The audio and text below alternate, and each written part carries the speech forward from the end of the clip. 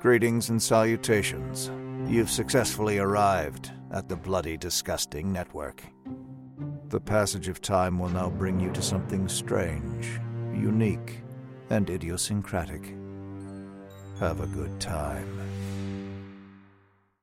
My friendship to all of you precludes my involvement with any one of you. But if you wanna make love, then I do too, and I'll be right there behind you. All in the name of oh, all in the name of oh, all in the name of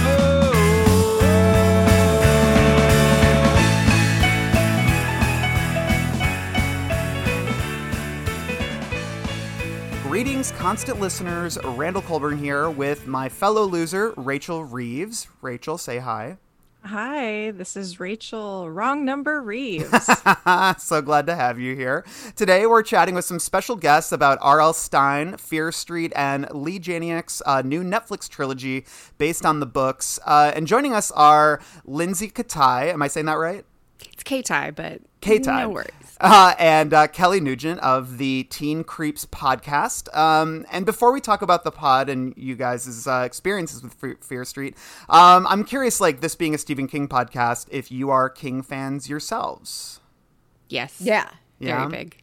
When did you guys get into King? Was Fear Street like a gateway for you? Yeah. I think like Point Horror and then also Christopher Pike was like first. Mm-hmm. And then it was when I was like, I don't read baby books anymore. I started reading Stephen King.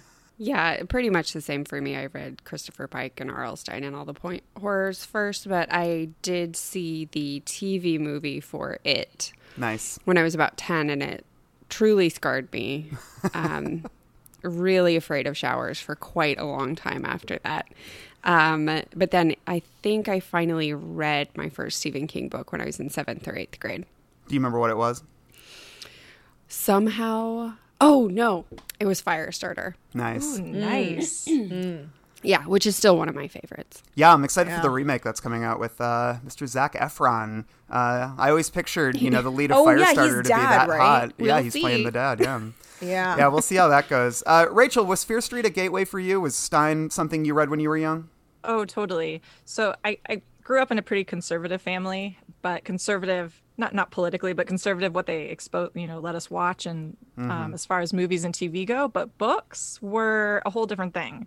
I could read whatever I wanted to. So Fear Street, I remember it so vividly. The first time I saw a Fear Street book was this girl, Kimberly, who lived across the street from us growing up. She was a few years older than me. Mm-hmm. So I was probably like, 8 or 9-ish, and she was a super cool, like 12.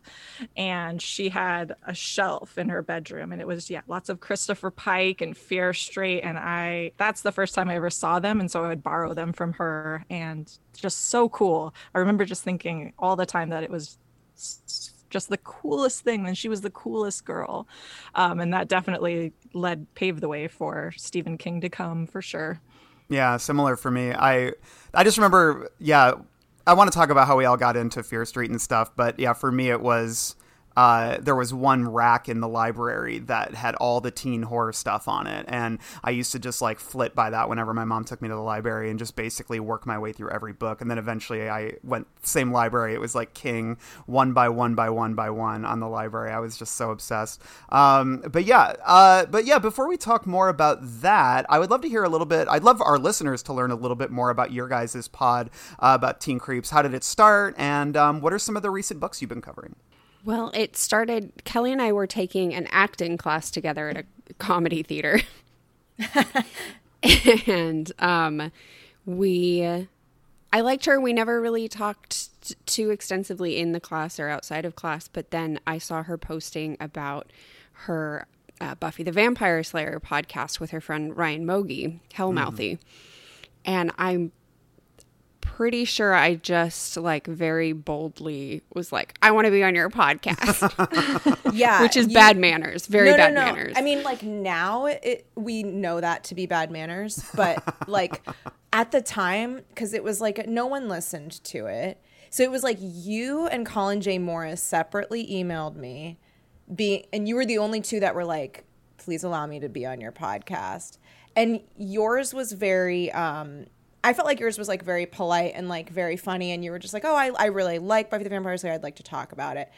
And then I remember Colin J. Morris's was like 12 paragraphs about why he thought Xander was a bad person.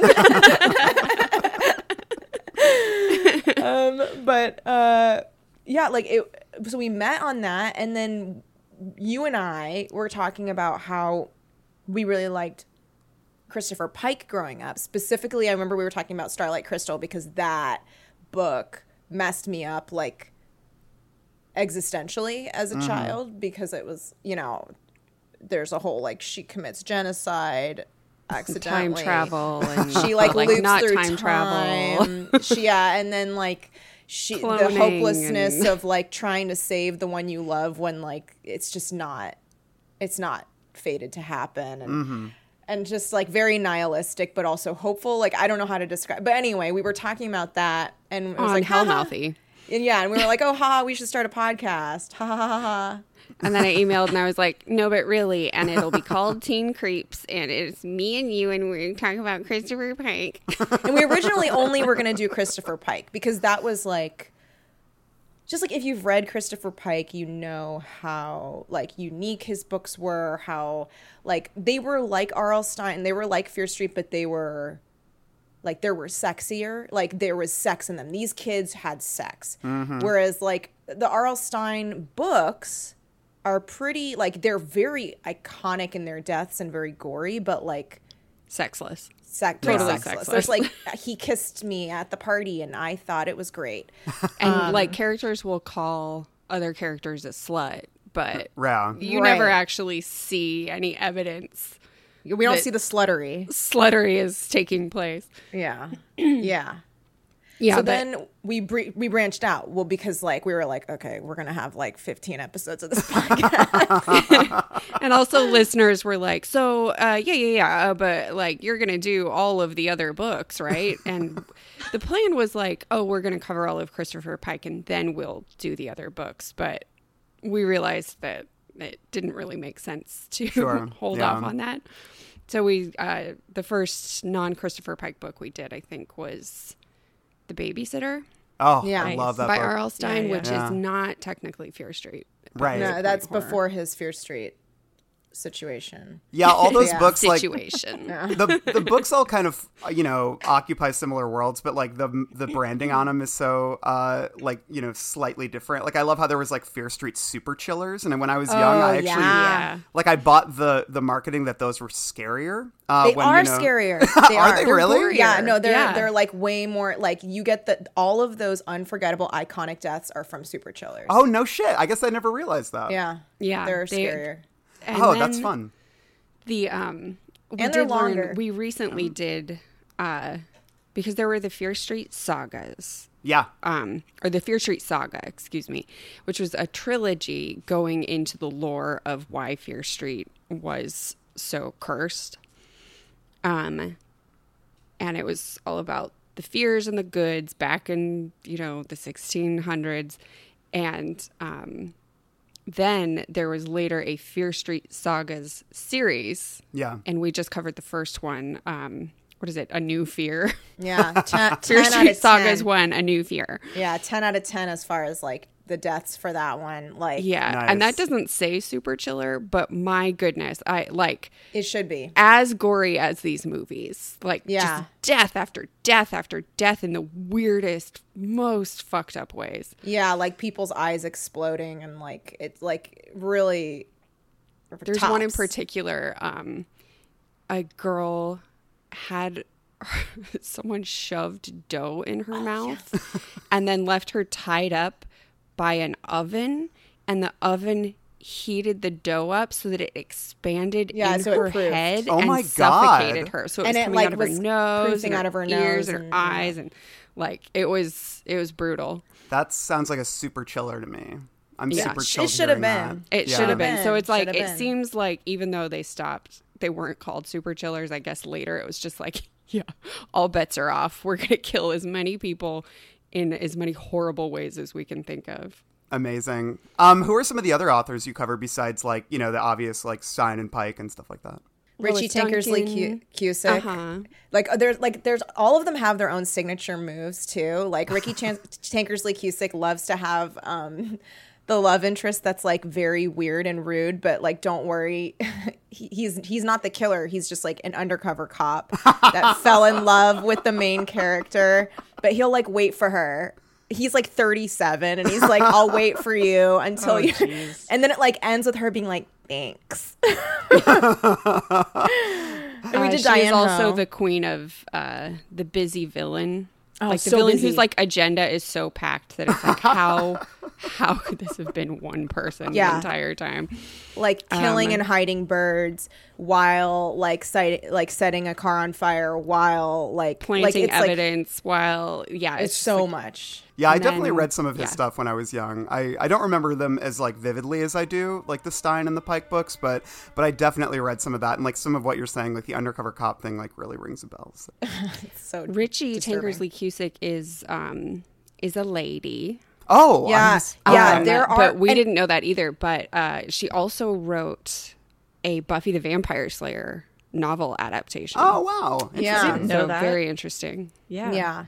But there's actually a lot of like really unknown female authors of, I mean, not unknown, I guess if you care about point horror, But they're they're like certainly really not into like it. Christopher Pike Yeah. or R.L. Stein famous. Yeah. But like Diane Ho, Carol Ellis, Richie Tankersley Cusick, Lois Duncan. Who else? Okay. Well, then there are probably some pen names like D. Like E. Deathkins? Deathkins, A. Bates. A. Bates, Lyle Litka, Yeah. Very Yeah. cool. Sinclair Smith could be real name, could be pen name. Yeah. That's great. But I yeah, feel they're all like- women once you get out of Christopher Pike and R.L. Stein. As soon as you get into the ones you don't know, they're women. Interesting. Very cool. Rachel, did you read any of those satellite authors?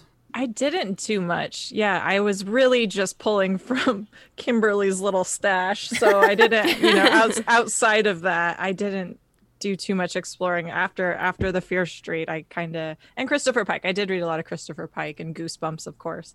After that, it was just headed straight to King's Dominion for me. Yeah.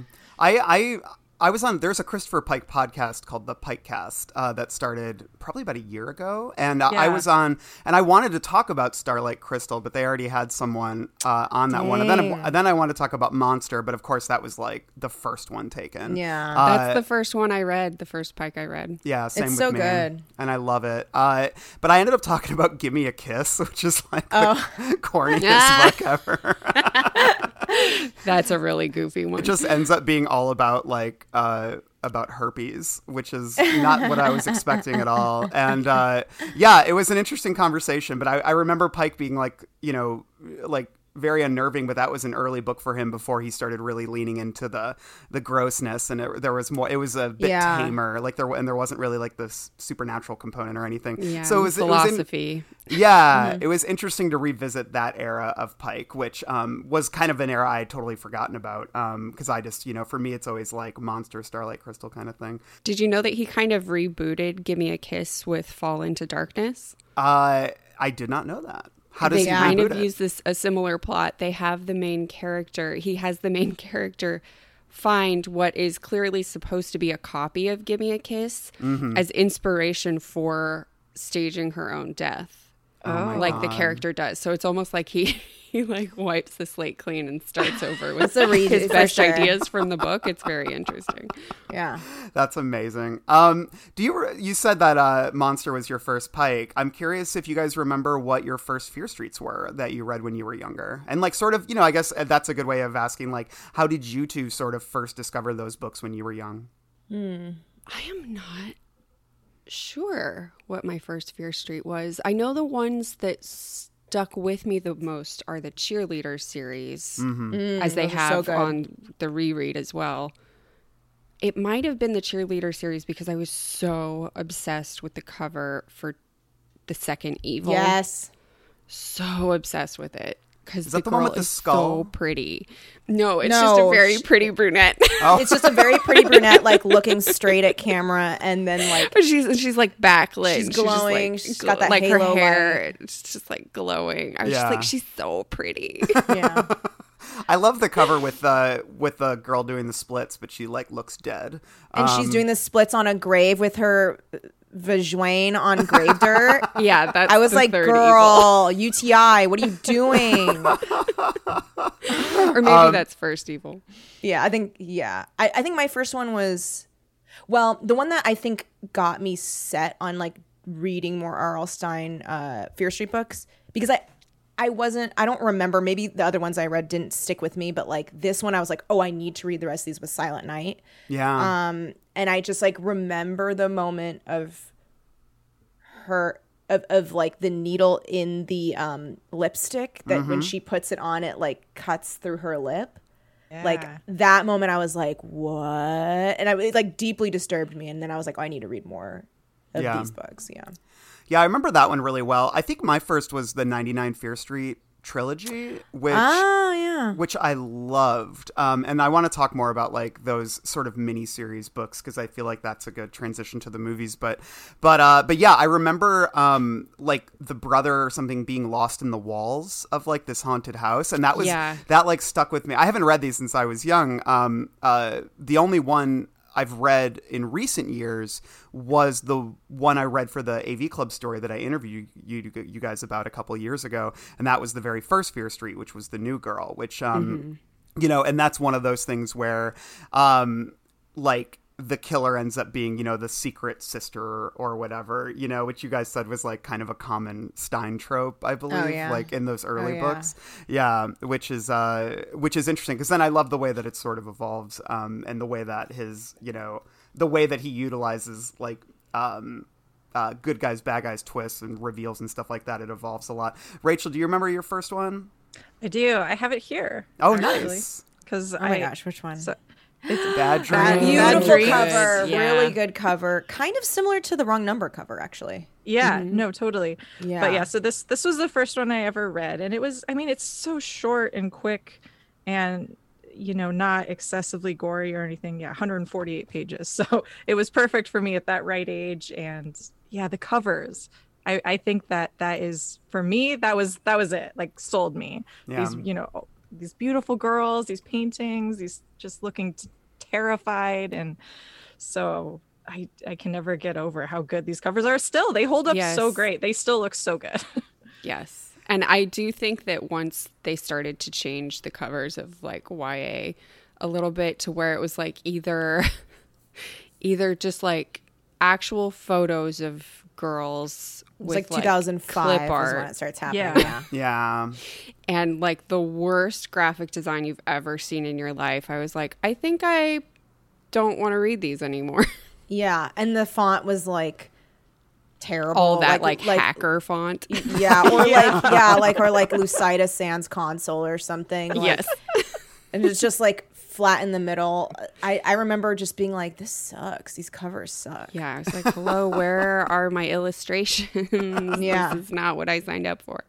Yeah. Well, because it was just like very angsty and moody instead of like full camp, which is like what these books are. Right. Yeah, I guess like in terms of saying like what is a Fear Street book, you guys having, you know, been revisiting these, what would you say it is that distinguishes Fear Street from other books in like the genre? And like what would you say are sort of the touchstones of a Fear Street book? Fake cliffhangers. Yeah. Fake out cliffhangers for sure, where it's like, oh my God, I'm being pushed off a cliff. Oh no, wait, it's my friend hugging me and I'm in front of a puddle. Yeah. Yeah. Yeah, like along those lines, a buddy of mine is reading a few to prep for the movies, and he literally sent me like 2 screenshots of, it was the end of a chapter and it was, and then he stabbed me. And then the beginning of the next chapter was, he didn't really stab me. Yeah. Oh my God. The best how it always will, it's like, and then I died. Yes. I didn't really die. It always says that. Yeah. It's like, I didn't Well, I guess really it felt this, or like I didn't died. actually, Yeah. or it just felt like that, but it was actually a hug. And I guess I was just scared. It like the most egregious cliffhangers in the game. Like no one does it like R.L. Stine. Yeah. And then the like comic relief character Yeah, the who class is clown boy. Okay, he's a class clown. His style of comedy is to use food as props. Okay, he's gonna put like And this has happened twice. And okay, Lindsay and listeners have pointed out that the first time I did think it was funny. I am shocked that I did. If you go back and listen to The Babysitter, so Kelly's disgusted. like, I thought it was funny. Okay. I thought it was like irreverent. I don't know. I just, okay. But so the character either takes, the first instance, it was hard boiled eggs and he like puts them on his eyes and he's like, can He's you, like, and I'm excited to Yeah. see you or something. Lindsay, that's better than what would be in there. I know. That's the better thing than is what- that was cleverer than. Yeah. And then I'm like, sorry. Just my comedic brain at work. yeah. And then everyone else being like, oh, Jerry is just like so crazy. And then the second one was, I mean, there's always like food props, but the eggs specifically was 2 fried eggs. And he puts them on his eyes and one of the yolks like starts to break and he's like, you're making my eyes run. Awful. And Just everyone's awful. like, you're totally disgusting, Greg.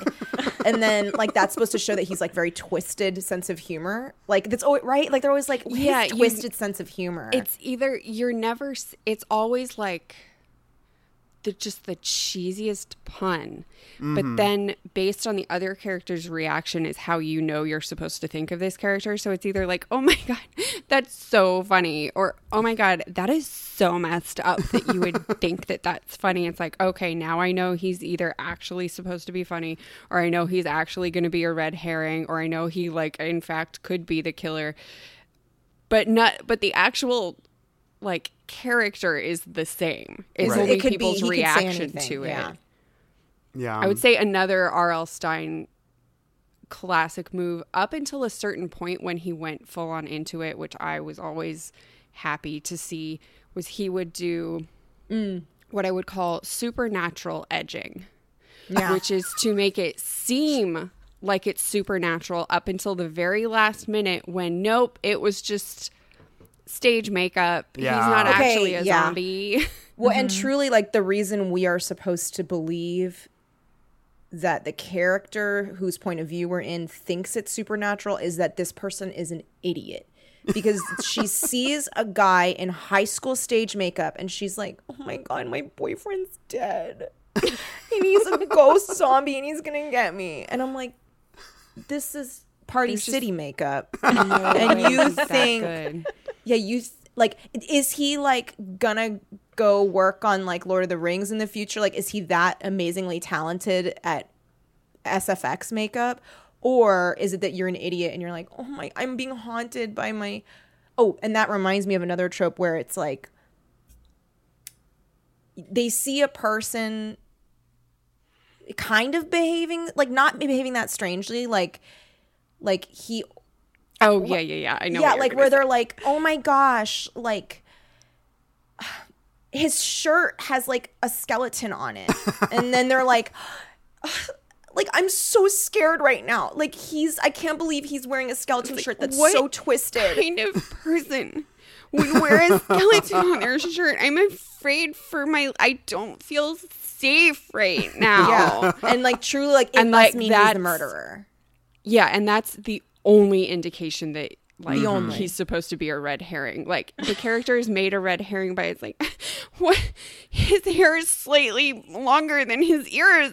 Like, Oh, yeah, what yeah. kind of wild hippie is this? It's just Yeah. like the most basic. It's Also, something you wouldn't even characters- notice about someone. like, oh my God, what are all these crazy t-shirts he owns? Yeah.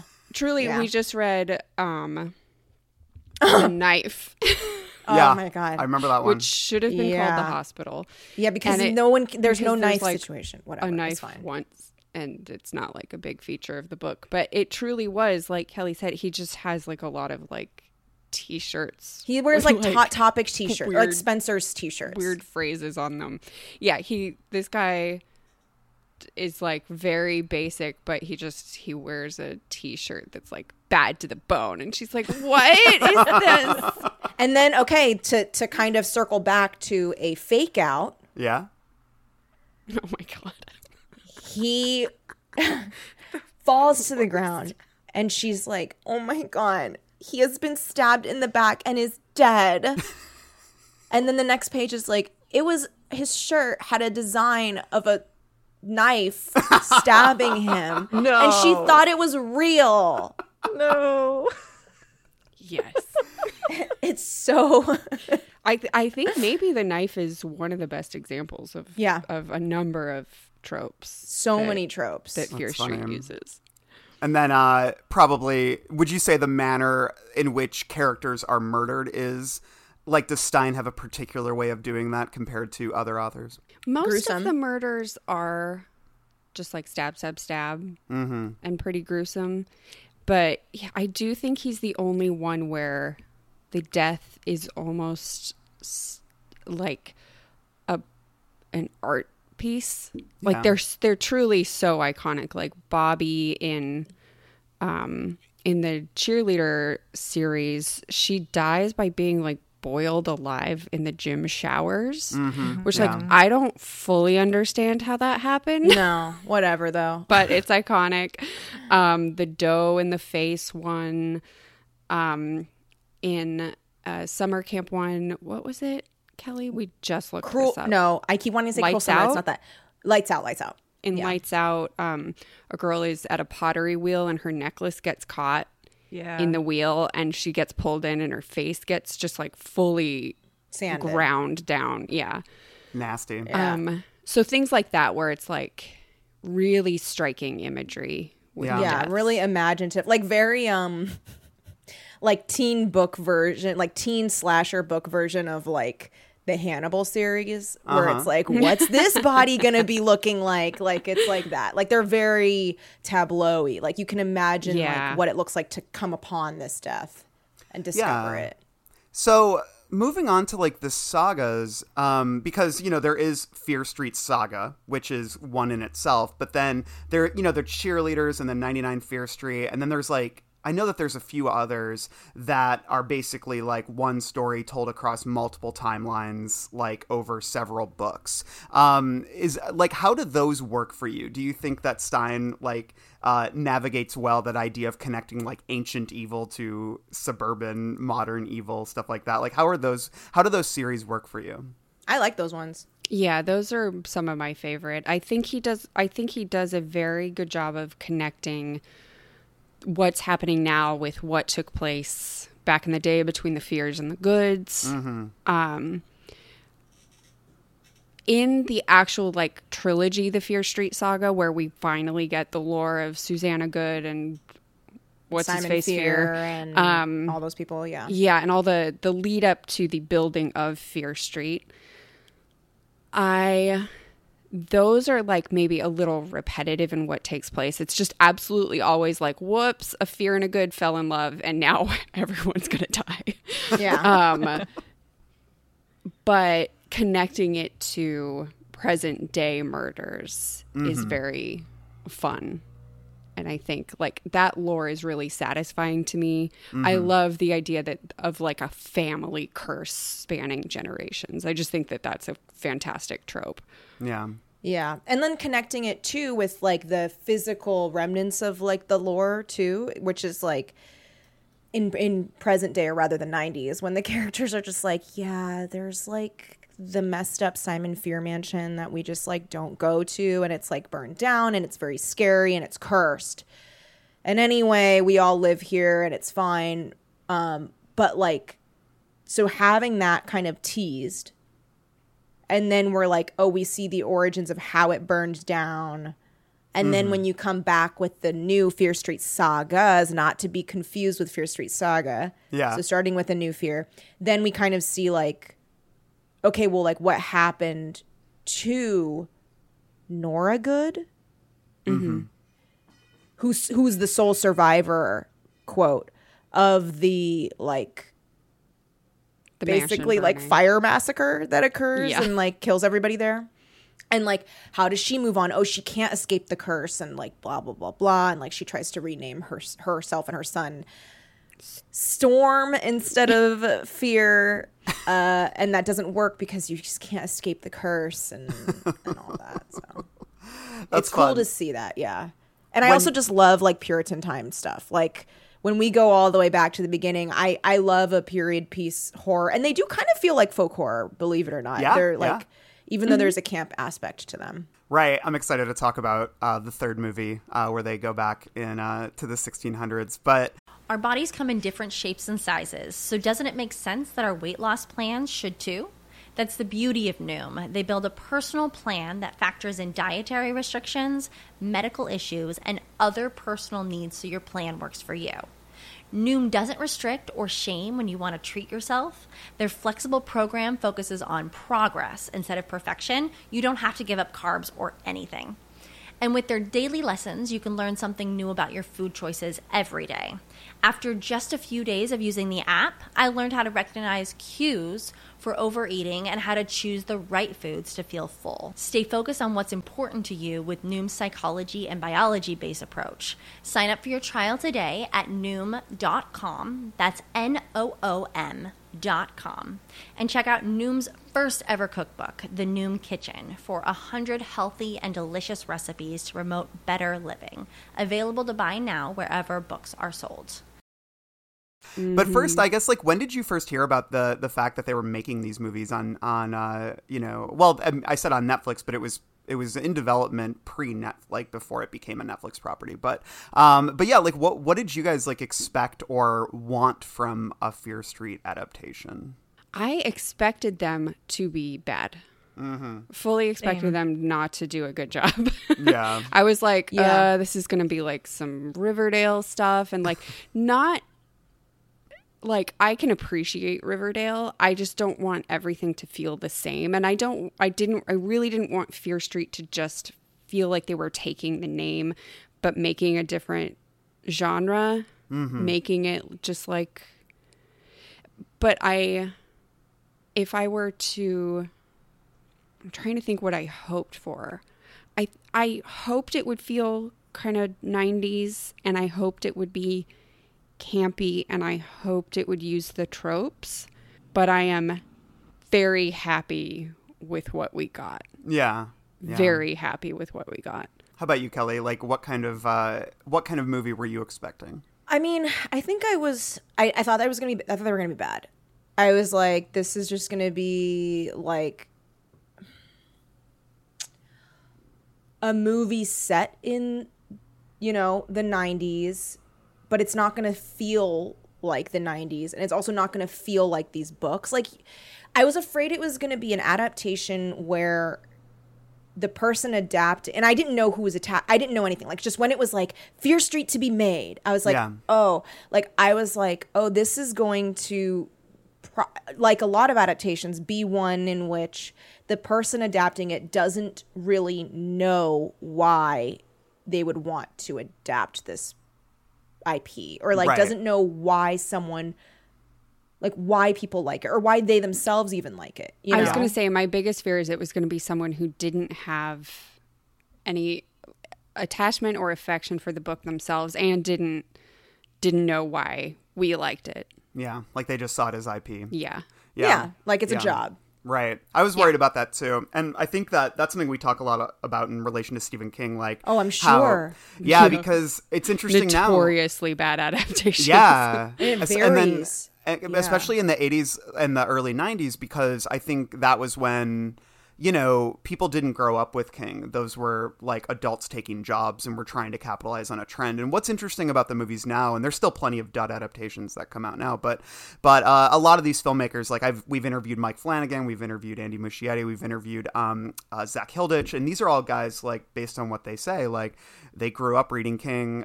You know, Mike Flanagan used to carry a copy of Gerald's Game with him to every pitch meeting in case they didn't like anything else. He'd always pull out, I want to adapt Gerald's Game. And I think that's part of what has made some of these recent adaptations like better and more, you know, I don't know, like have a kind of a stronger emotional core, is because they grew up, they understand sort of the experience and what it is specifically about Stephen King beyond the IP that makes him special. And so I think I had good vibes because I was reporting on this news at the time, the Fear Street news. So I remember I was like digging into the info, and I was heartened by the fact that Lee Janiak was involved, because I liked her movie Honeymoon. I thought that was really solid.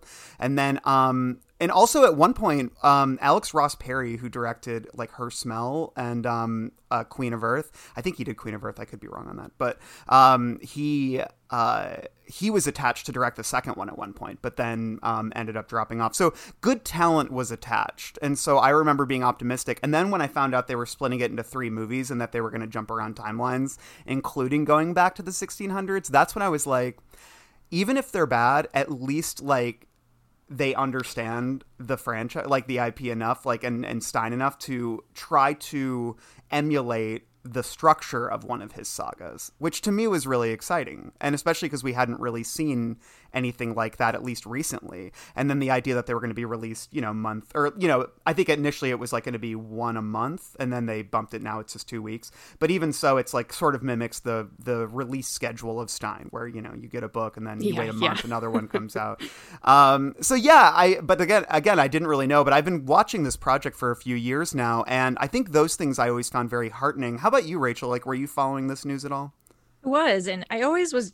Same thing you guys are kind of talking about. I was always worried it was just going to be a cash grab because, we see this all the time. Everybody wants to capitalize on these, aging kids with money, wanting to like relive their nostalgia of their day. And I was worried about that. But once I saw the cast too, I felt good about it and saw some of those images of this cast, because I had the same thing that Lindsay was saying. I kind of thought it was going to be more the Riverdale kind of thing, where it's like super loosely based in Riverdale, but really it's just about these hot young actors. And exactly. I thought it was really refreshing to see these kids who, it was a diverse cast. It was kids who look like kids who look like normal kids, and just look like your average kind of teenagers. So that really also made me feel better. And Lee, I don't know how to say her last name, Lee Janiak. Yeah, I just say Janiak, but I might be wrong. Yeah, so. That's what we were saying too. She came out in some interviews, and what she was saying about her experience reading the books, that made me feel better too. It was like, okay, clearly this is somebody who wants to do this. It wasn't just necessarily hired to do this. I mean, of course she was, but like actually had a passion and wanted to kind of do some justice. So that all made me feel better. But still, even then, it was way better. All 3 of them were way better than I thought they would be. Yeah, I want to talk about those a little bit, but before we get into our personal reactions, like we were just talking about the sagas and everything, like because obviously this is an original story in so many ways, but having recently read kind of the fear/good origin stories, how much of that made its way into the movie from the books, would you guys say? What, like 10%?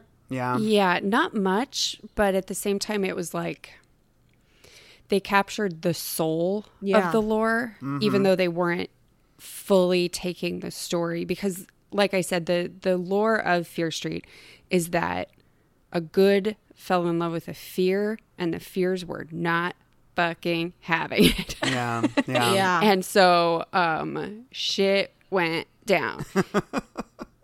And while they didn't take that, it was so much the spirit and soul of the lore that it doesn't matter that it was only 10% for me. Yeah, me neither. They told such a good story with it. Yeah. Good. Oh, nice. Thank you so much. I didn't care that it wasn't like beat for beat. This is the Fear Street Saga story. Because also at the same time, the stuff that was taken from it, right? This idea of a fear and a good falling in love, has the way that it then plays out kind of has this really cool, and I think two things. One, I think that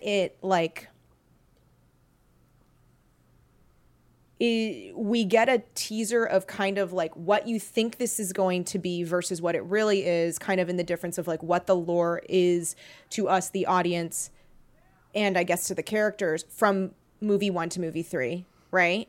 Where it's like, oh, you think it's going to be because like this witch was evil and blah, blah, blah, blah, blah. But then it turns out not to be the case. And I think like having the adaptation as a whole do that with the audience's expectation of like, this is going to be about a fear and a good falling in love, when like there's snippets of truth there, which is kind of like, the victor writes the story.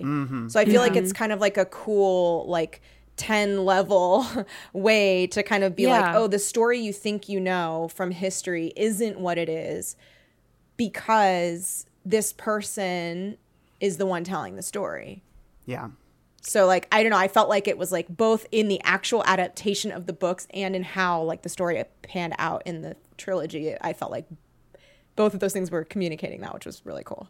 Yeah, I thought it was cool how it was like it was playing on several different levels of like, here's what we're telling just any old general audience who maybe has no familiarity. There's a witch and she's haunting people. Mm-hmm. And so it's like, you've got audience 1 not familiar is like, okay, got it. Then you've got audience 2 is familiar with the lore and we're like, it might be Sarah Fear, but like the goods are the real bad guys. And then it also subverts that. So it's like, no matter where you're coming into it with your Fear Street history, you were still surprised. Yeah. And Which you were is surprised awesome. like the characters were, which is Yeah. cool.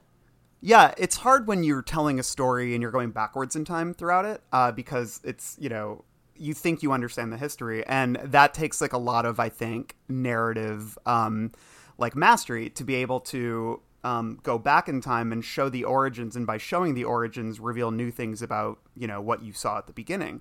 And that to me was like really nifty and neat. And I initially thought that, you know, the 78 movie and the 1666 movie were going to be exclusively set like in those timelines. And I was like, how are they going to pull that off? Yeah. And I think it was actually smart to, you know, allow that 94 thread to sort of carry through throughout. But yeah, I think I agree with you in terms of capturing like the soul and the spirit of Fear Street. And I think it has a lot to do with the general structure of it, because I think that in a way showed more fidelity perhaps or reverence for Stein than just doing the story as it's written in the books. I think capturing the time spanning aspect of it, the teen drama of it, the nostalgia of it, but then also, you know, allowing it to be violent too is, I think, really cool. Like I've seen some people sort of struggle with, they're like, well, it's got all this brutal violence and there's all this sex in it and stuff, but this still feels like a PG-13 movie. And I saw some people saying that in like a critical way. And to me, I'm like, well, that's exactly, to me, that's like exactly what it's getting right, which is that you did read, like, those books are R-rated, like in terms of the violence, like, you know, you described some of that earlier, and they were sexless, whereas these movies are filled with sex, but that's, you know, just in one a good deviation. Way. Yeah, I think so too. And honestly, I always thought that the Fear Street books needed more sex. So right, exactly. Yeah, I mean, we were Happy Christopher Pike and devotees. we were like, you can see people's butts those books in are Christopher just, Pike books. So much sex in those books. Yeah. But yeah, I think that's sort of the best trick is by, you know, even by putting all this violence in there, and there is some brutal stuff. I mean, obviously the fruit slicer at the end of the first movie is great.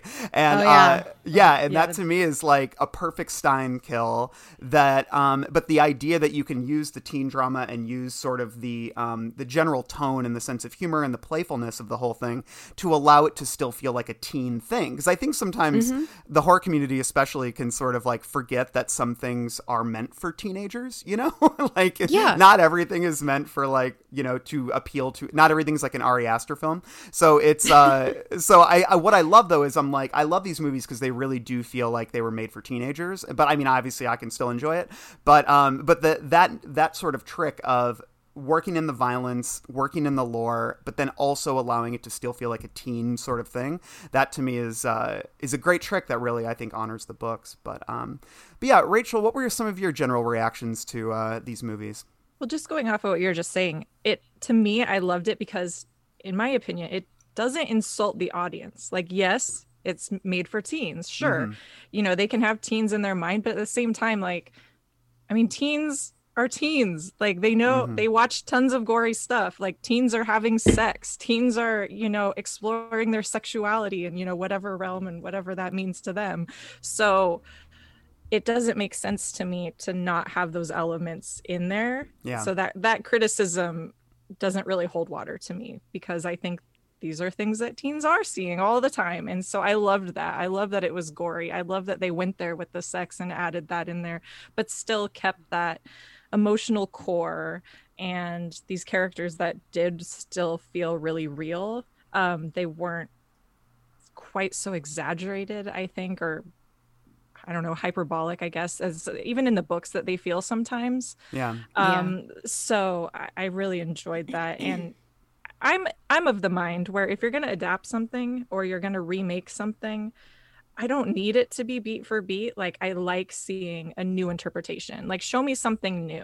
Anybody can take something and film it, you know, just as it happens. But that's, I don't know, not very exciting and not very original, I think. So I like that they took the heart, like you said, that 10%, but really expanded it and gave us something new and something that both diehard, you know, old school fans will like, but also people that haven't seen it can also enjoy and understand and appreciate all on its own. So yeah, I thought it was great. Yeah. Here's something I think and why I really loved these movies so much is because, and I'm just like constantly talking myself out of a job when it comes to R.L. Stine. But R.L. Stine has a masterclass on writing for kids. Yeah. And he says in it, you don't have to write from the heart. I've never written anything from the heart. Oh, nice. And it's like, yeah, I could tell, Robert. But what's brilliant about the movies is that it's almost like, even more so than capturing the soul of the Fear Street books, they capture the soul of us while we were reading the Fear Street books. Because I think, and again, I'm sorry, R.L. Stine, I think that we as the readers were bringing more to the table than what the books were giving us. Like, I think 100%. Yeah. So we've got this story and we've got these teens and like, he clearly like doesn't really give a shit about them. But we, as little kids, were bringing all of our hormones and our drama and our hopes and our dreams for what like our teenage years were going to be like. And we were projecting onto these books something, I think, deeper and more emotional and even scarier than what the books were actually giving us. So I almost feel like these movies adapted our love of Fear Street more so than the Fear Street books alone. Yeah, I love that. Yeah, it's such a beautiful way of putting that. I think you completely nailed it. Yeah, I mean, there's so much nostalgia we bring to it. Yeah, and I think that a lot of that emotion, it is something that yeah, because like he has almost like a lot of disdain for a lot of his characters. Yes. I think and sort of relishes, you know, probably the most fun he has is when he's killing them, and I think that's obvious in the prose. But but yeah, and I think that I think that's a really cool point. I'm curious, what of the three movies, which one stood out to you the most? Which one was your favorite? Kelly, how about you? I loved all three of the books or movies. I loved all three of the movies. I mean, honestly, 1666 was probably my favorite. I mean, of course, because it like answers a lot of questions, but also I think proves, I'm going to have to watch the whole thing again, knowing, you know, what I know now about like the care that was put into this, having seen the third one, you know, because the first two, right, like you have like questions about like, what is this lore? Like what exactly are the rules, and like, how does this all fit in? And like, why does this happen when this happens, you know? And it's all answered in 1666, but also like a lot of like core emotional character questions are answered. And kind of touching on what you were saying, Rachel, about how these movies don't treat the audience like it's stupid. Kind of, I think there are a lot of like, oh, this thing that happened in book, or God, sorry, so used to covering books. Saying books. These things that happened in movie one, these like little things, like where like this, you know, when the girl at the beginning, the like Drew Barrymore character of Scream of this dies, but she's like trying to pull down the gate, right? Yeah. And it won't go down all the way. And then that comes back again in movie 3, which like not only was like narratively important for the moment in movie 1, but then pays off in movie 3. I think having like all of those moments like that were not just obvious Easter eggs, but things that mattered to the characters in those moments, then come back or be foreshadowing or whatever in movie 3. I think it like, I feel like in a lot of other movies that treat their audience like they're stupid, anything that like is going to come back or is a hint about something or is foreshadowing is so badly written. Like it's not written as if it matters in the moment, but rather it's like, hey, make sure you look at this, this door's not closing and it's not really going to matter, but you know, it's just... So then you know to look for it, but rather instead having so many interweaving stories that all matter to each other, and not having to be like, hey, idiot watching, like make sure you pay attention to this because it's gonna come back. Yeah. But rather like lets you feel very smart as an audience, you know, a viewer, because then you're like, oh, that thing at the beginning, like that, like not only caused his death, but also like is going to be something that's going to affect these characters now. And then plus I'm just like a slut for like 1666. Like I like Puritan time stuff. Like, and kind of funny that you were mentioning Ari Aster, but it kind of did have weirdly that like prestige horror feel to it. Particularly like some of those shots are like very, very unforgettable. Like I felt like there were such iconic shots in 1666, like the moment when Solomon walks through the front door of the meeting hall and you see that like sermon taking place. Yeah. Yeah. And it's like this very like almost Last Supper-y type like tableau. But instead it's like parishioners, but instead it's like children whose like eyes are gouged out. I don't know. I just felt like, and it was like very patient with those shots. So I just thought it was really cool that like it was such an exploration of a different genre that's like very different. Like the first two are slasher, right? We've got 90s slasher and we've got 70s slasher, and then this is like this like patient like prestige period piece, and yet at the same time there's like a lot of like character. I don't know. I just felt, sorry, I talked for so long about how much I love it, but I really like the last one a lot. Yeah. I like all of them. The middle one, I also like 70 slashers a lot. So I liked all of them. I don't know. Yeah, there was a shot too that I liked. Like it had a little Ari Aster flavor when Solomon like had the black hood on, you know. Oh my God, I know. Yeah. I thought that was like really cool. Like it was fun for them to sort of lean into the sort of satanic, demonic, black magic aspect of it. That to me was fun. It just gives it some stakes and kind of situates it in that kind of ancient horror, you know, which I really enjoy that sort of thing. Lindsay, how about you? Like, what movie would you say was your favorite? Also 1666. Not just because of all the reasons Kelly said, which I agree with. We watched this one together. The first two we watched separately. We watched this one together with our friend Oscar Montoya, who is our like a regular Teen Creeps guest whenever we talk about a movie. And I remember when this shot was coming of the whole townspeople walking single file Hannah and Sarah to the hanging tree. Yeah. Kelly went, "Oh, this shot."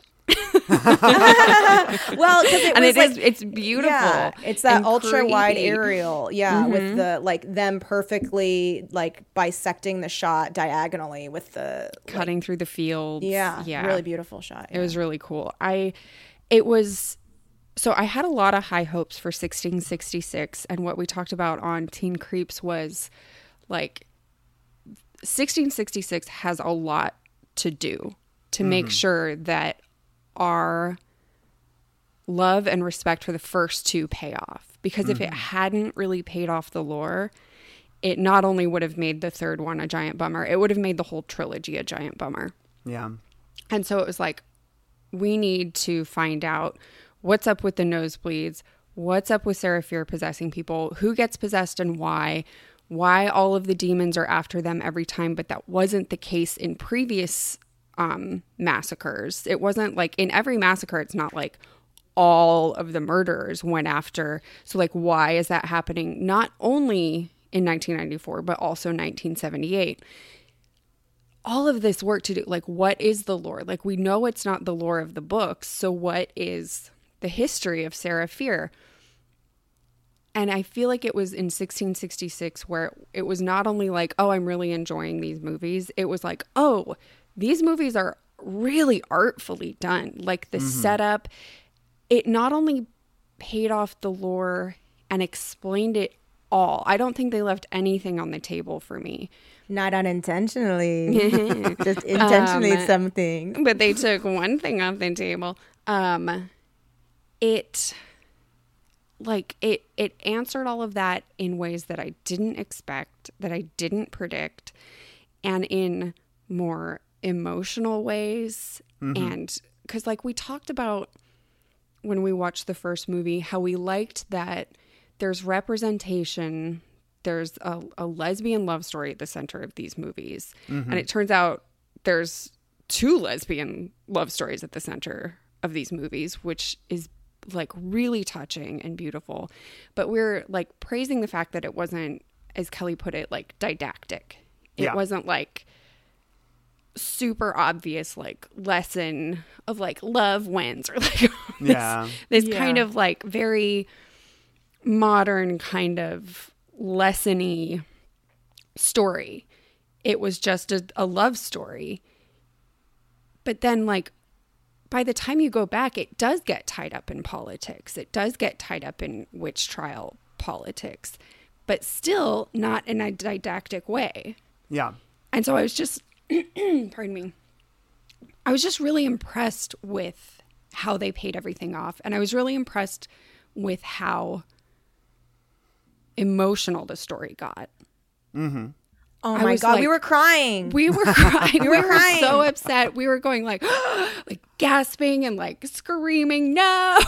And when she's like, and when she was like quote confessing, but just like saying everything that she fears about herself and like things that have been said to her, I was like, Sarah. The moment where she keeps saying like, I clouded her mind. I clouded her I mind. was like, girl, no. I was like, no. I have goosebumps now. Oh my God. Also, before we watched it, because like we sat down to watch the third one together, we were like pacing around. Like we were like, okay, so like if sometimes they have bloody noses like when she's near, and it was like straight up like Red Yarn style like postulating. Like we were like, okay. So this is what I think. It was very, I don't know. I haven't been that excited about something like that in a long time. Yeah. And That's great. at the end of the movie, when it's revealed how Dina saves herself, I stood up cheering. I was like, ah! Okay, also the part that we burst out laughing and cheered was the way that they showed that the counterside blessing on Sunnyvale is gone. Yeah. By that guy backing out into the street Yeah. and getting fucking pancaked by a trash can. I laughed We so were hard like, at that. yes! So Fuck those funny. rich people. Yeah. So Like, funny. the moment we realized, or because I had specifically said like, no guys, I think that Solomon Good is good. I Oh think my he's God, we were like, actually you're an good. idiot. But then, You were like, but then no. I was also turning that to them. I was like, I just want to like very thoroughly set myself up to be wrong here. I think he's good. So I really I knew that he couldn't be, but they were so there's no selling way. me on the idea I that he know. was good that I was like, no, but probably because Well, because he I was want all him to be. Heathcliffy. He Yes, was he all was so like Heathcliffy. he was Heathcliffy in the woods, and He he was was so like Mr. Rochester-y. I know. And you were like, I think he's good, you guys. And we were like, I think he's actually good because I want him to marry me. oh my God. But that moment, another moment we all went, no, was when she's telling him. Oh my God. She's telling him how she went to look for the book and the book was missing. And she thinks somebody did a spell and maybe for power. I don't know. And he was like, okay, I believe you. And then he goes, and you were like, see, guys? and then he goes, so who else knows about this? And we all went, run!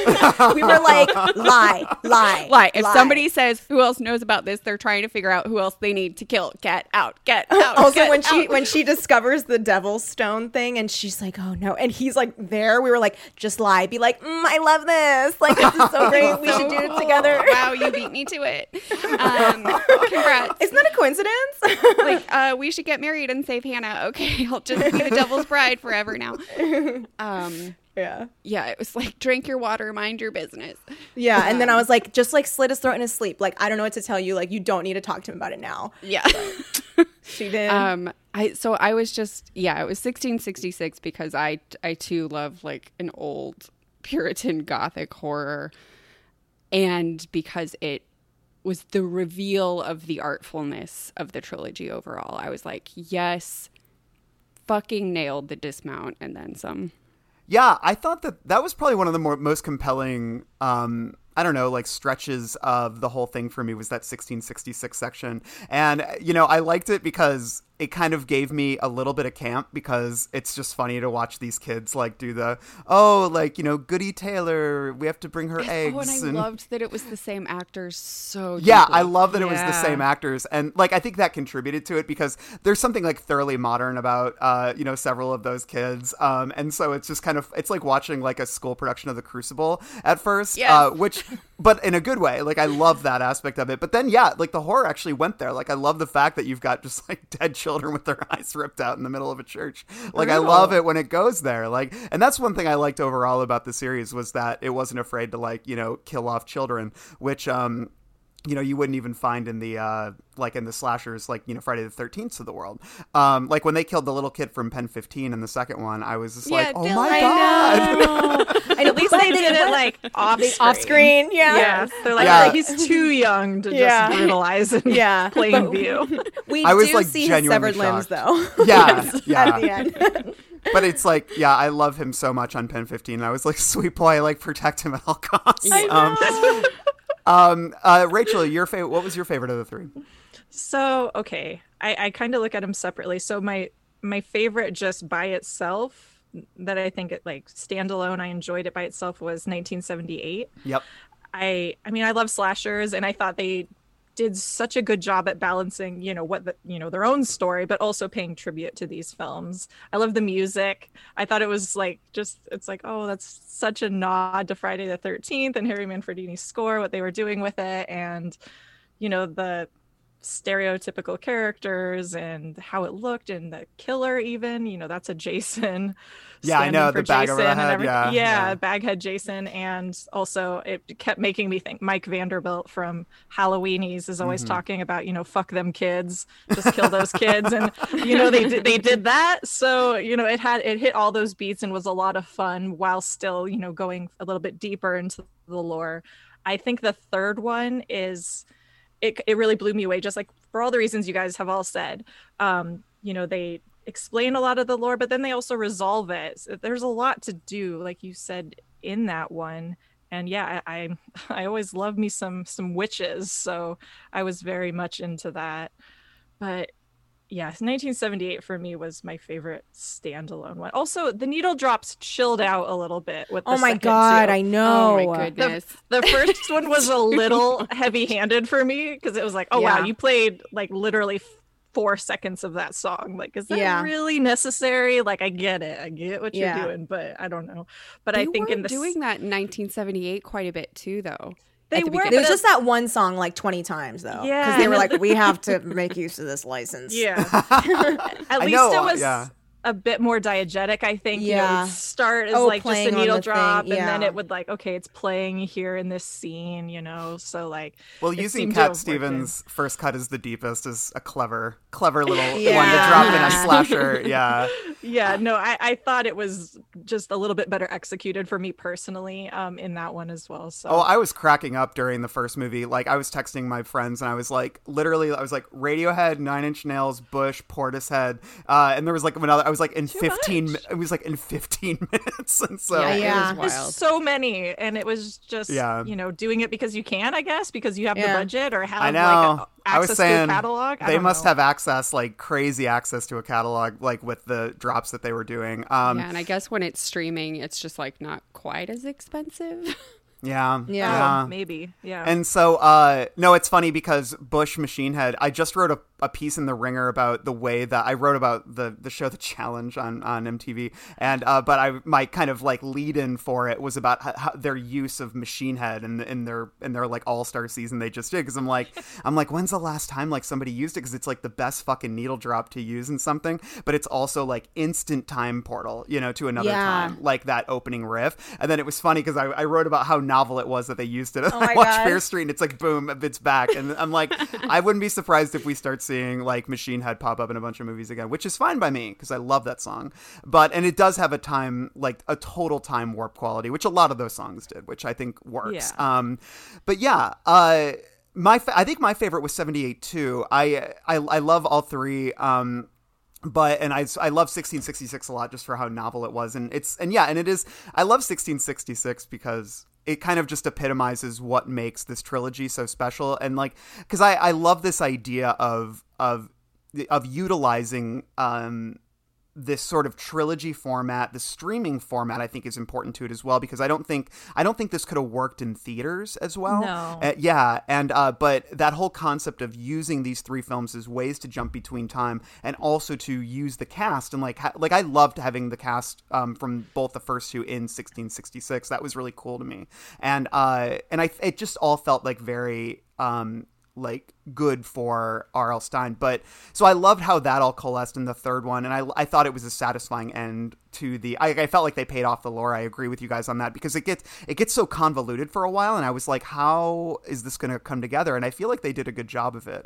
But yeah, 78 for me, I'm also a slasher fan, and I think it had a nostalgic feel to it. I really found the cast very appealing, like even more so than the first one. I think Sadie Sink is excellent, and they kind of use the same archetypes from Friday the 13th Part 3. Like there's that hippie couple who are in that third one, and I always thought they were so funny when I was a little kid because I didn't understand hippies, and so it was funny watching this because they had like the two stoner, like horny stoner people, and but then they actually gave her like they killed him like. As you should. He's got to go. He's got to go. Yeah, he's got to go. But like, they gave her actually a really affecting backstory, and I was like, oh wow, my God. yeah, the I way that cried they at painted that that. friendship, yeah. Like, I thought that truly, was cool. Yeah, I totally agree. Like when, sorry, just like go what you ahead, were yeah. saying about, because I'm a huge 70s slasher fan. I love them, and that was the thing that I loved about 78 was that it wasn't just teenagers dressed up in 70s clothes and walking around with like kind of like this like warm color palette. It was like. It felt like those slashers, and then we get the added, because, in a lot of those slashers, we aren't going to get a story like what the poor the girl of the hippie couple with the short hair that gets the compound fracture. Yeah. Alice and Cindy, like that friendship problem and resolution, and then again, problem when they both die.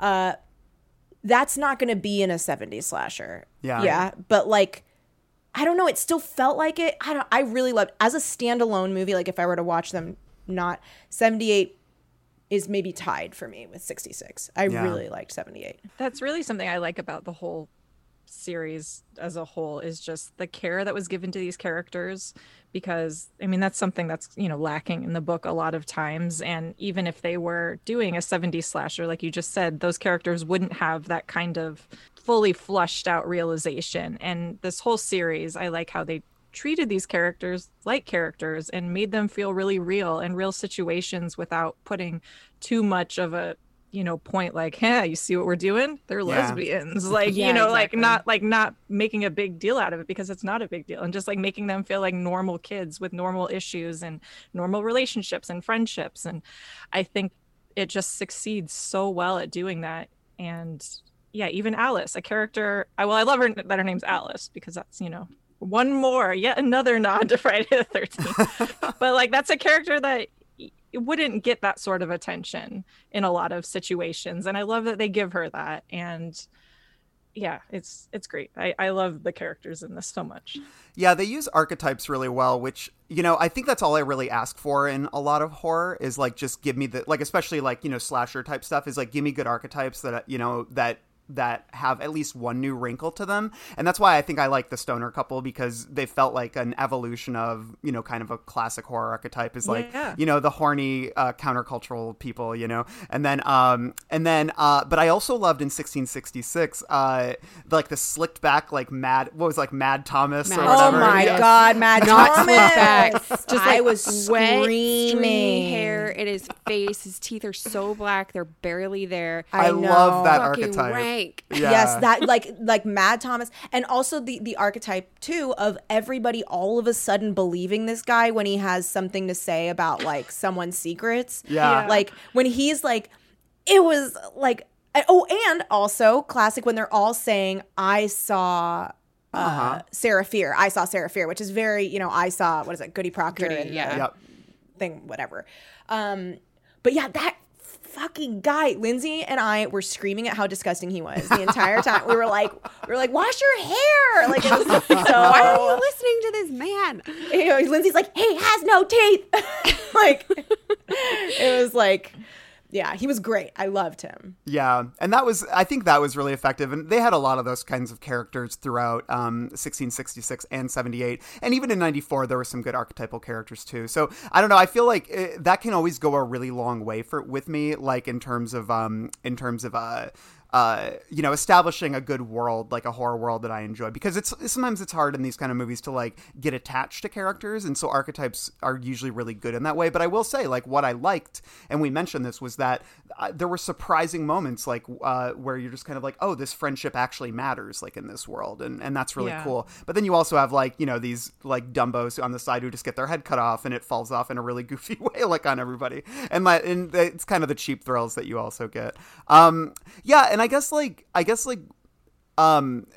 I've been kind of watching the response to these movies, it's been interesting. And I've seen, and like I said, like some of the criticism I think that I've seen is that like that they feel, and I touched on this a little bit, but there's like this talk of them not being like grimy enough, and like, and that there's this like sheen on it, and they kind of like, I read this one review where it was like, it doesn't like honor the trash origins. And I'm just like, I wouldn't call those like Fear Street trash, because, and not in the sense that, you know, I understand the implication to call it trash, but the thing is, like, that was never really Stein's like whole thing. Like The characters weren't grimy. right. Those books weren't grimy. Yeah, They were very suburban, clean-cut. and They were Yeah. aspirational almost. Yeah. They were In fact, aspirational. the movies Yeah. made Shady Side grimier than Shady Side is. In Yeah. the books, only Fear Street is the truly like terrifying part of Yeah. town. Right. And I think the dissonance perhaps come from the idea that these movies are so indebted to slashers, and that the books themselves, the Fear Street books, were so indebted to slashers, which you could call trash. Like, you know, there's a lot, like, you know, there's a whole genre of 70s trash slasher, you know, and like, and obviously this movie was paying tribute to that, but I think the sheen that some people were resisting, I'm like, that's baked into the Fear Street books. Like that, Yeah. that's what makes them like teen, like appealing to teens in a lot of ways, I think. And so I feel like, you know, for them, what's a bug I consider to be a feature. And I just think Yeah. that's sort of what makes these things, like, these movies aren't trying to be like copies of, you know, Friday the 13th movies No, or any exactly. of those. It is very much trying to be like this modern riff that is in many ways tailored to the aesthetic of the books, but that draws, like, honors those inspirations and still gets as gnarly. And just because something has like brutal murders in it, that doesn't mean that it's trash, you know what I mean? Or that it needs to be grimy. And like Yeah. because it's like you look at a slasher movie from the 70s and 80s and like, yes, grimy. But then look at an R.L. Stine Fear Street cover. Exactly. Yeah. Exactly. They are Yeah. bright and clean and like glamorous. Right. Yeah. Yeah. Well, also I'm confused too at just the criticism of like well, it wasn't like grimy, which to me is like, I don't know, things can be different things. Like, I don't understand, like, I don't think of like grimy and having sheen to it as like one being better than the other. They're just Right. different. So like, it's also like a weird thing to like put a stylistic choice I don't know, like to put a value judgment on like whether or not it's clean or grimy. Like to me, I'm just like, I don't know, that's just different. Like Right, that yeah. isn't, it's, but maybe it's because I don't see those books as grimy. So maybe that's why I'm like, to me, I'm like, it's just a choice. Yeah. I could be You know? making an assumption, but maybe they have not read these books. Yeah. Yeah. I was thinking I that too. Rachel? I do wonder if some of it just has to do with, I think we're all getting just a little tired of the nostalgia kind of throwback Yeah. stuff, Yeah. Mm-hmm. you know, and I think that especially with the first one, the 90s one, how it felt, you know, it was like super brightly lit and color lighting and, you know, had very Stranger Things kind of vibes in it. I wonder if part of it is just people getting a little tired of that. So I'm curious to see how they receive, you know, the 1666 one, because that does look so different and has so many beautiful shots. And yeah, it does go back to the 90s, but it'll be interesting to see because that one is so different. Yeah, like that's one where you can't like easily point to a bunch of other movies and say, oh, this is like what it's honoring, you know? And Yeah. because we don't have a lot of 1666 horror movies, like there's obviously some, but I think that aspect of it is what feels most to me, you know, redolent of Fear Street. And like, because Stein's done that in a couple of his different series where he's gone back like hundreds of years. And that's always to me really cool, just because, I don't know, it's something you don't see too often. I do think too that, I mean, these books were everywhere. These books were like, I just don't understand that argument because I, as like a conservative kid, like growing up in a, you know, suburban neighborhood, like this sweet, you know, cool girl across the street had a whole bunch of them and you would see them at the grocery store. And so it's like it's not like you had to, you know, horror fans, especially like in the 80s and, you know, 70s and 80s always talk about how hard it was to get stuff, and I get that, you know, the prevalence of materials and physical media and all that, and how, you know, had to get all these bootleg VHS tapes or whatever, but these weren't like that. No, like, I these used to were- get They them at were the grocery store. everywhere. Exactly. These Everywhere. were everywhere. They were so mainstream. So like there's Yeah, I was nothing going to gr- Barnes and Noble, guys. Like, there's nothing grimy or like hard to get about these books. There's no like secret like mystique or like, oh yeah, I was a big fan because I had to like send away $5 and wait 3 weeks to get it in the mail from somebody I never met. Like no, Yeah. Yeah. it's not like they were like that. So it feels very bright and mainstream to me, and how they filmed it I think is exactly how I was hoping it would be and kind of expected it to be honest. Yeah. and they could have gone much farther. Like they could have been that Riverdale feel where it's like everybody is a teen soap opera star and Like the overly story polished, is yeah. like nobody really dies and Yeah. the stakes are low and it's more about melodrama than it is about drama. Right. Yeah. But that's not what. And also it's like these books were inspired by the like more gritty slashers of the 70s and 80s and like cleaned that up a little bit. And then these movies are inspired by the books, and so it's gonna be slightly different with each iteration. And also just like you're not working within the like materials of the day. Like the budget is bigger, the people look different, they like, style is like an aesthetic has changed. Like you just it makes perfect sense to me. I don't know. I hate this person and I never want to meet them. So I want to wrap this up by bringing up Christopher Pike again, because I don't know if you've heard, but the Midnight Society is Yeah. being made Club. into a Midnight series. Club, Or Midnight Midnight Club. Club. I always Yeah. say Midnight Society. Is being made into a series with It's Mike because Flanagan of Are You Afraid of the producing. Dark? Yeah, exactly. And which was probably my gateway to Goosebumps, I think. So, so I'm curious, like, what do you guys hope to see from that? Like, what Pikeisms do you hope make their way into this show? Like, how can this series honor the books in the way that this has honored the Fear Street books? I think they've got to be esoteric.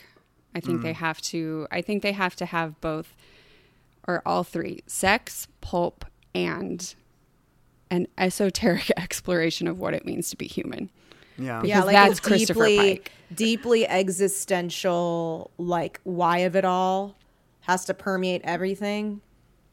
And yeah, these characters need to be like this needs to be sexy, not just have sex in it. Like this needs to be a sexy, because those books were like, I remember feeling so titillated reading those books. Oh yeah. And like there was like a line, I'm sure I've talked about it before, but there's like a line in Scavenger Club or Scavenger Hunt that I was like, oh my God, when I read, because it was like she was in a black bottom pool and a very tan bottom was also like, he could also see a very tan bottom. And so it was like her being naked in the pool. Yeah. Yeah. And I remember just being like, oh my God, there's a butt. Out. It's like people can see it. And like people were legit like having sex in these books. Yeah. And it wasn't fade to black. It was No. It wasn't like, oh, and then they tumbled into the darkness. It was like we were going to be there through the whole thing, which was Like huge. in Monster, the main character loses her virginity to a football player who is in fact an alien vampire vulture. And they have sex in a lake and they're like biting each other and drinking each other's blood. It's fucking remember wild. that. Yeah, And really so I deeply hope that sexy, there is yeah. a wildness to the series and not just moody teens, because with Midnight Club it is such a like, you know, they're Very terminally morose. ill teens and Yeah. they're sitting around the hospice telling scary stories at night or like violent stories at night. And so I think it would be very easy to only explore the moody like tragedy of it. But I think that I'm really hoping that Mike Flanagan brings out the wildness and the like trippy philosophical exploration of Christopher Pike books. Yeah. Yeah, and there's also like a lot of those characters, and this is a little bit less vampire-y, but like I hope that there is, you know, characters that change or whatever, right? Like either like become lizard aliens or whatever, or vampires or whatever, and become so nihilistic with the idea of existence, because like what does it even mean anymore anyway? If like you are human one second and you're something completely different the next, and like your life is different than what anybody else will experience. Like those were ideas that were like very like, I would finish those books and then be like, did you know we live in a society, and like feel very like, you know, I was like, oh, I'm like so edgy now. Like I have all these thoughts about existence. And I want that to be happening in this show, and also have, you know, like super gore and like scary and all that. Yeah. Cool. If there was if they do want to make more Fear Streets and this becomes sort of a banner at Netflix, are there any books in particular that you think would be cool to see be adapted into a movie? Cheerleaders. Yeah, I was I thinking knew it. I cheerleaders. was gonna say that has to be it, right? Somebody on Twitter said that they were hoping that this results in an adaptation of the Silent Night trilogy. Hell yeah. I think that would be another good one. Okay, I also don't think you can do the saga now no, because the no. lore is now set for the movies. It's set. But I think Lindsay and I need to be able to adapt. Was it what's the Moosehead one? Oh, Blind Date. Blind Date. That's a point horror, but Is it? the Damn. end is fucking crazy. Yeah, it's like basically this guy, and it's also in the POV of a guy. So we have a final boy, which is like, you know, not as common. But he's like dating this girl and like scary things are happening. Turns out she's like evil. And the way that she like manifests her like evil villain monologue is she takes him to a cabin, ties him up, pulls a stuffed moose head off of the wall and stuffs it onto his head and just like beats the shit out of him through the moose head while being like, and you thought it was me? Like it's top. I want us to be able to adapt that. I would die. Amazing. Rachel, any books come to mind for you? I was gonna say the Cheerleaders, or I mean, Wrong Number, I think would be but I mean that's not like a saga necessarily, but then again, I don't know, maybe they could do something cool with it. Yeah, it doesn't have to be a trilogy or yeah, Yeah, it would be could be cool. a I standalone. do think it would be really cool to get, you know, one of these every year or something, and and I think they leave the door open for it. So Yeah. And I think it would also be really cool if they let me write some of them. also, Yeah. if they do another one though, they better have it set on Fear Street, because that was the only That bummer. was the Screaming only- about that. only- We were screaming about that. It was like, nobody has said Fear Street once. Does Fear Street even exist? We were like, where's Fear Street? Is it there? I feel Is like it I need not to watch there? it again because it's like, did they like pan over? Over a somewhere? street And, sign? Like, it was like a sign. Did I miss this? But I don't think I did. Nobody but- says Fear Street. Does it exist? Maybe they build it now. I don't know. I don't know. One last question. How did you feel about R.L. Stein's books existing within the world of Fear Street, but with a different... what was his name again? Robert Lawrence. Robert That is Lawrence. Lawrence. That's his real name, right? Yeah, R.L. Lawrence Robert Stein. Lawrence Stein. That was very funny, and I thought it was clever and cheeky. Like, and I think seeing the covers, which I think for anybody who grew up reading those books, like, is like instantly transportive, and those covers are iconic in their own way. I think seeing them within the realm of it, I think I kind of rolled my eyes at first, but then I was like, no, I kind of love this. Like, I love seeing like those book covers like in this world. I think that's sort of like it's anticipatory. It creates sort of and it gives it a vibrancy. I think that's really fun. I think it brings a little of the campiness Yep. that Yes. I think overall Yes. the story didn't have. Which I loved the story. I think they did a great job. But so that you get like these like flashes of like cheesier, campier things, I think it helps make it Fear Streetier. Yeah. But like I said, I stood up and like fucking screamed when Dina reveals at the end that the reason that Sheriff Good didn't kill her is because she had strapped Fear Street books to her fucking chest. I was like, Yes. So Well, funny. I jumped up and down. I was like, yes. Well, also, and then that, right? So that is foreshadowed by Yes. the girl at the very beginning blocking the fake Ghostface's stab with the Fear Street book. And that's like something that was like funny enough and enough of a like important to that character in that moment to not just be like, here's an Easter egg, because then I forgot. Yeah. And then when Dina like shows that, I was like, oh, holy shit. I was like, oh my God.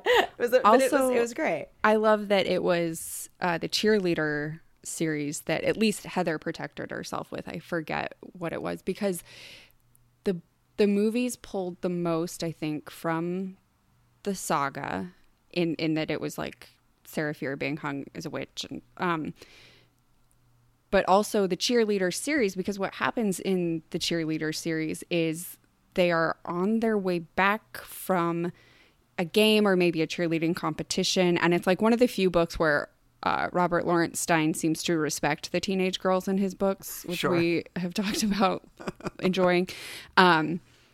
And they're on their way back and they get in an accident and one of the girls goes flying off the bus and hits Sarah Fier's grave and gets possessed Nice. by, or maybe it's not Sarah. No, I think her name is Sarah Fier because in the Fear Street saga, the person who gets like hung is Susanna Good.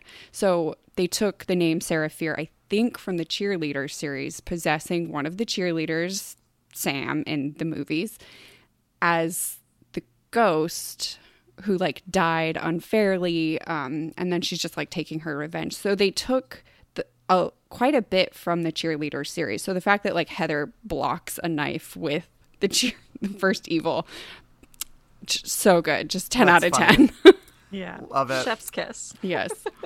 Well, this was so fun. Thank you guys so much for chatting about Fear Street and all things R.L. Stein. Where can we find the pod? Anywhere there's pods. Teen Creeps. Mm-hmm. Check it out. It's very good. And but you guys individually, where can people find you and see your work? I am on Twitter at Lindsay Katai, LindsayKatai. I'm on Instagram too, but I don't really use it. And you can check out the Cartoon Network show I wrote on, Infinity Train. It is streaming on HBO Max. The fourth and final season has already been released, but just really proud of the show, so please check it out. Yeah. Thanks. Kelly? You can find me on all social media at Kelly Nugee, KELLYNUGEE. Hey, if you like horror, I wrote and performed and produced and mixed a narrative horror podcast called Exile. It's limited series. It's 6 episodes long. Check it out if you like I don't know, spooky scaries. If you liked 1666, for sure you will like Exile. Nice. Yeah. Very Nice. cool. Thank you. Rachel, how about you? I am on Twitter and Instagram at Vinyl Girl, GRRRL. You can find me there. Cool. Awesome. And you can find me at Randall Colburn on Twitter and Instagram. And thanks for listening. Check things out. We've got, our third part of our Castle Rock audio drama is dropping next week. Check that out. We're also wrapping up our Lisey Story TV show coverage, and we're gearing up for the release of Billy Summers, which comes out in August. We're going to have a book episode on that's going to be out in mid-August. So stay tuned for that, and we'll see you all later. I got some hot friends. God, I got some hot friends. I got some hot friends. God, I got some hot friends.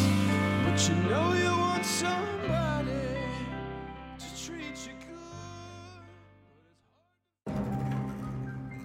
This has been a Bloody Disgusting show.